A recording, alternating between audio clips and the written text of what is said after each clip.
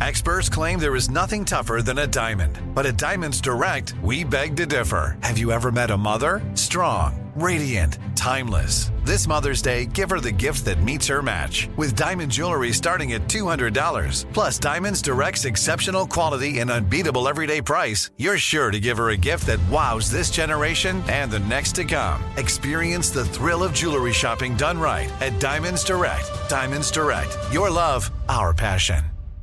The best conversations I have with my colleagues are the ones that happen when no one is looking, when we're not 100% sure yet what to write. Hopefully, having conversations like this can help you figure out your own point of view.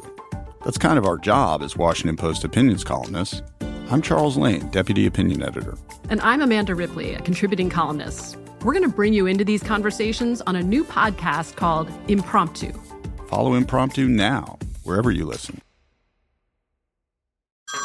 Hey everyone, it's Ted from Consumer Cellular, the guy in the orange sweater, and this is your wake-up call. If you're paying too much for wireless service, you don't have to keep having that nightmare. Consumer Cellular has the same fast, reliable coverage as the leading carriers for less. And for a limited time, new customers receive their second month free when they sign up and use promo code MONTHFREE by May 31st. So why keep spending more than you have to? Seriously, wake up and call 1-888-FREEDOM or visit consumercellular.com. Taxes, fees, and other third-party charges will apply. See website for additional details. Tired of endless diets and weight loss struggles? It's time to say goodbye to frustration and hello to results. Introducing Smart Metabolic Burn from Brain MD, your breakthrough solution to fight stubborn body fat. Imagine burning fat, balancing glucose levels, and regulating metabolism in just 12 weeks. This unique 2-in-1 product combines the power of 2 clinically studied ingredients in one revolutionary formula. Berberine, which targets abdominal fat, and OEA, which curbs your appetite. With just 2 capsules a day, Smart Metabolic Burn by Brain MD can kickstart your metabolism, fight stubborn body fat, especially that pesky abdominal fat, and support your weight management journey. And right now, save over 30% on Smart Metabolic Burn at GetSmartBurn.com. The lowest price anywhere. That's GetSmartBurn.com. Don't delay. Transform your life with Smart Metabolic Burn from Brain MD. These statements have not been evaluated by the Food and Drug Administration. Our products are not intended to diagnose, treat, cure, or prevent any disease.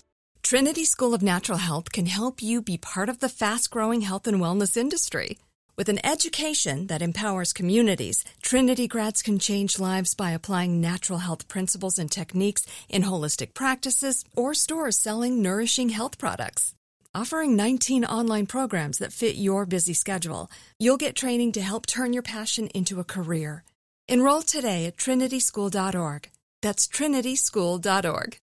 Hey everyone, I am doing something totally different here, and this is a mini episode that is focused on sort of I wouldn't call it a rebuttal, I would call it further commentary on the author Mark Manson's, he calls it his Mother Effin' Monday newsletter, and he points out 3 different things that are interesting about the human mind, and I always find it useful, and this one sort of hit a couple of topics that are pretty close to what we do here, and so I wanted to talk a little bit about his newsletter and some ideas. So the first idea is your next big breakthrough is already here, and what he's basically talking about here is we tend to create narratives, and certainly Hollywood and fiction creates these narratives where all of a sudden something happens, boom, we have this moment of transformation and everything's different.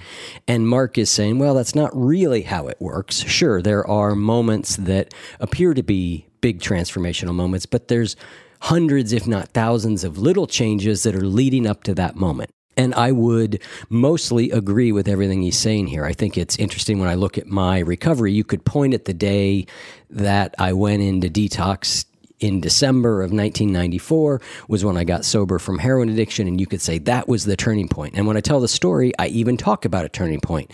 They told me to go into 30-day treatment. I went back to my room. I had a moment of clarity where I thought, I'm going to die if I go back out there. And so I went back to him and said, I'll go into treatment. So very clear moment, right? Before and after.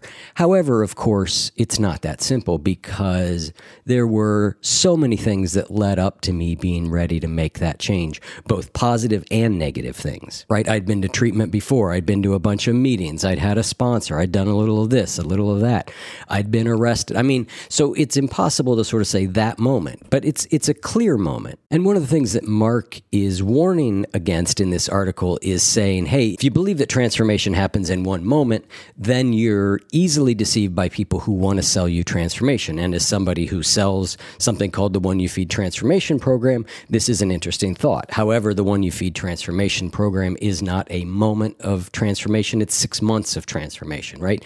We're working on our daily choices day in and day out for a 6-month period and beyond, right?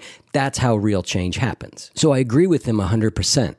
And there are powerful transformative moments. On a retreat with Adyashanti a couple years ago, I had what we would consider an awakening, an enlightenment moment. Zen, we'd call it Satori or Kensho, that was so overwhelming and so powerful, and it lasted for, maybe 36 hours or so. And I emerged from that a different person.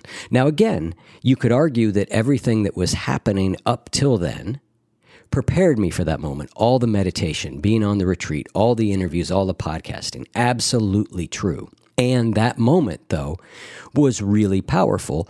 And I walked away a different person, and parts of me have never gone back. So change is both very gradual and then sometimes very sudden, right? The day that I stopped using heroin, the next day was radically different, right? And every day after. So it was a big transformative moment. But it's the little choice points in and out, day in and day out, that we can work with. And in Zen, we would say, or in awakening circles in general, what is often said is, you can do all the preparation, you can do the meditation, you can do the reading, you can do the self-inquiry. And then that moment, that final moment of it sort of happening is a gift, or it's grace, or it's luck, or think of it the way you want. So again, gradual and sudden. So I think Mark's point is really good. And I think that it's worth focusing on because that's all we can do. We can only make the small incremental daily changes, make the right decision, make the right choices, do the right choice points. And then the bigger moments of transformation are kind of out of our hands. So that was the first part of his article that I thought was really interesting. The part that made me want to really discuss it, though, is number 2, which is the growth mindset just another fad? And he talks about Carol Dweck, who we had on the show, who talks about the fixed and growth mindset.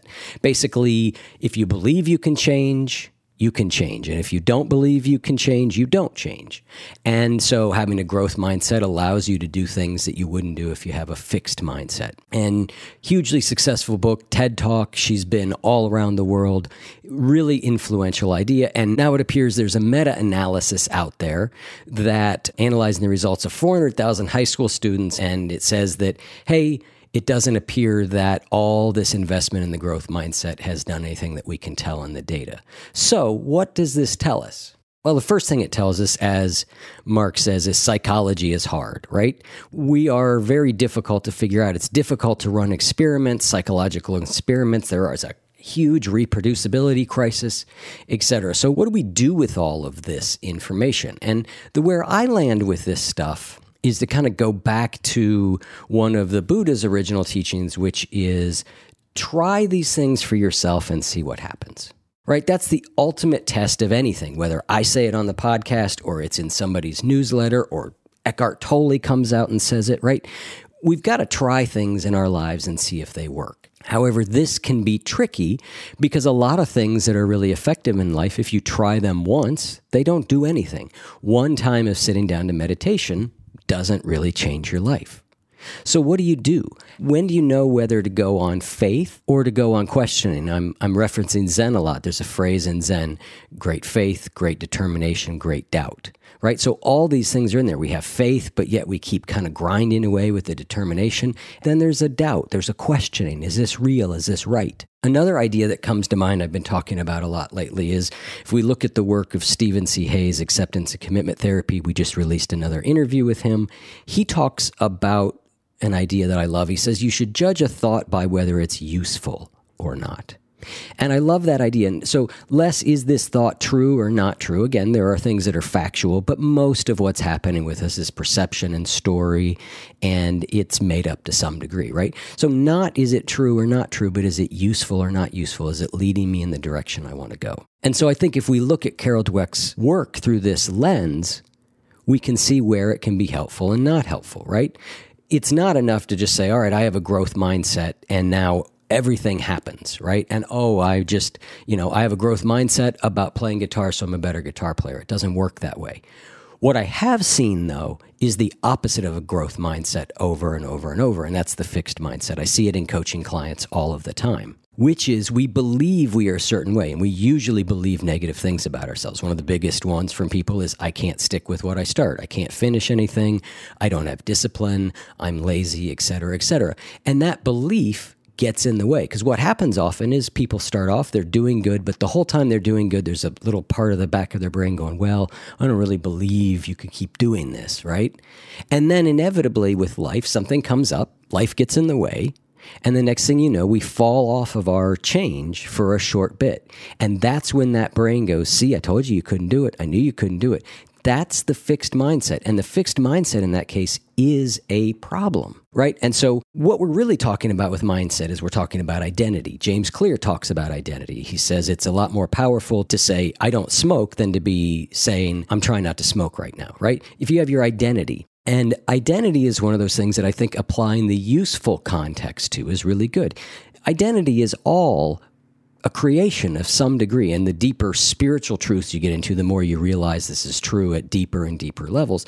But at any level, an identity is something we are more or less choosing to identify with, or we may not be consciously choosing, but on some level, it is a identification that isn't real. And so it's very useful to look at identity and go, is that identity helping me?